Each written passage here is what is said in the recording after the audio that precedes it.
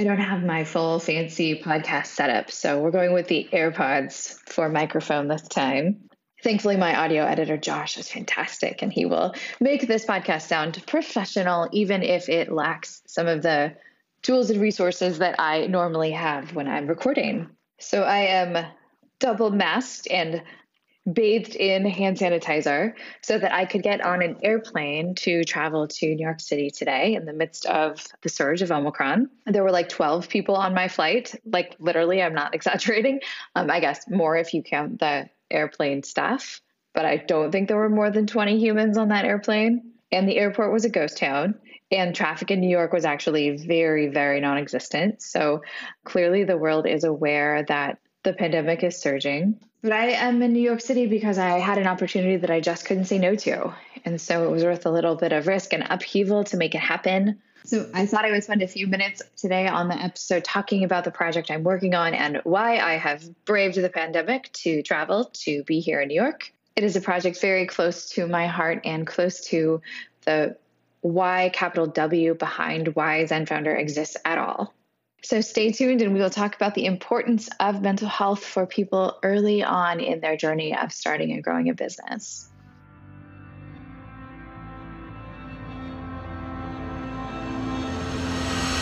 Welcome to the ZenFounder podcast. This is a place where we have conversations about mental health and entrepreneurship. We have a pretty broad conceptualization of what mental health means. Sometimes depression, anxiety, sometimes relationships or physical health. The goal here is to bring some calm into the crazy roller coaster of ups and downs that is life for many entrepreneurs. I'm your host. I'm Dr. Sherry Walling. I'm a clinical psychologist and an entrepreneur, married to an entrepreneur, live in the world of entrepreneurs, and I'm so pleased that you have joined us for this conversation. Between April and September of 2021, more than 24 million American employees left their jobs, according to the U.S. Bureau of Labor Statistics. This is the highest number in this amount of time since people started keeping track of this information. And according to a recent study commissioned by Intuit, 17 million folks plan to start businesses in 2022. And of those 17 million folks, about a third of them will probably hire employees. So we are in the midst of what some have called the Great Resignation. But without a doubt, there is something shifting in the relationship between humans and their workplace, such that more and more people are feeling like becoming an entrepreneur, starting your own business, is a good plan for them, for their lives. Lots of folks have written about this topic. There's a lot of articles about why people think this is happening. Of course, many people want the entrepreneurial life, location independence, time flexibility. Some of the disruption of COVID-19 has taught us that there are different ways to get work done, and many folks don't want to go back to the cubicle. Many employees are also getting a really interesting perspective on their companies as they've watched their companies respond to the stressors of COVID-19. Not all companies have done well, and so people who feel frustrated or perhaps a level of mistrust with their company and their company's decision-making are, of course, more likely to look for other opportunities or more likely to create those opportunities for themselves. I also think that because the pandemic has created so much loss of many different kinds, loss of plans, loss of freedom and flexibility, and literal loss of life, those kinds of losses do create grief. And I think grief is a catalytic event. It helps us or forces us to reassess our values and double check that whether we are spending our life doing the things that are most important to us. A couple of weeks ago, I talked about the Great Reset. And I think the Great Reset is really connected to the Great Resignation, and at least one contributor to those shifts is pervasive cultural experience of grief. So why am I in New York? I was contacted by a team at Intuit, the company that brings us TurboTax and QuickBooks and MailChimp. They have been seeing these same trends in people leaving traditional employment and are observing this surge in folks starting their own businesses. And because Intuit offers a number of products that serve early stage or early start entrepreneurs, they're, of course, paying a lot of attention to what entrepreneurs need. So they reached out to me with an invitation to be involved in a campaign that they are working on to help raise awareness around some of the unique challenges and needs of early stage entrepreneurs. They, of course, provide a lot of the practical tools that entrepreneurs need to work out taxes and payroll. But I've been in conversation with them about how those things are important, not only in just the practicalities of getting business done, but in the overall well-being and sustainability of an entrepreneur and their business over the course of time. So I have the opportunity to spend a couple of days doing media interviews and really educating people about entrepreneur mental health, especially as it relates to people who are just starting out.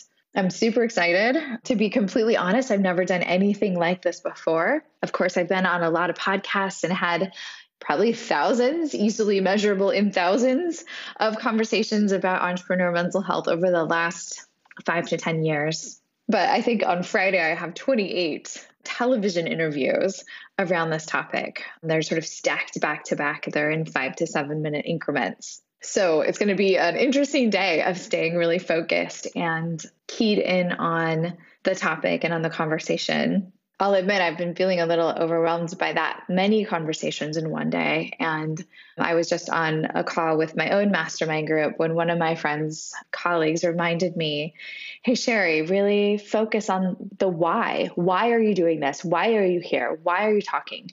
So when you start to get tired, remember the why. And of course, for me, the why is that people who are starting businesses are working really hard, and it's really important for them to know that they're not alone and that there are all kinds of resources that can support them and help make their lives easier.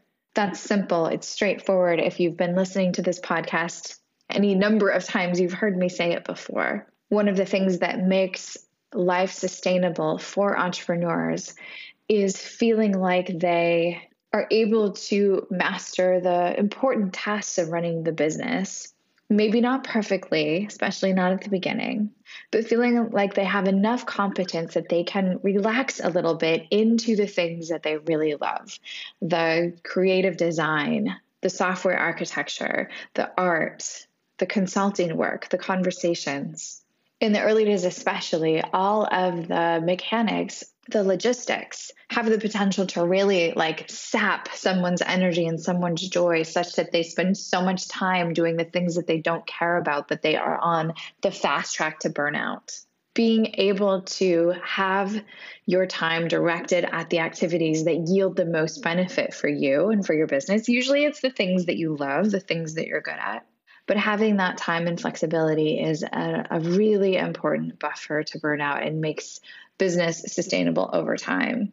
It also helps keep families intact and together. It also helps keep relationships healthy between entrepreneurs who are parents and their children, between entrepreneurs who are in partnerships and their significant others, between humans who have friends. When there's a little bit of margin, when there's a little bit of ease, then entrepreneurs are able to show up well in all of the different aspects of their life and aren't just giving themselves to the business and giving everything else their leftovers.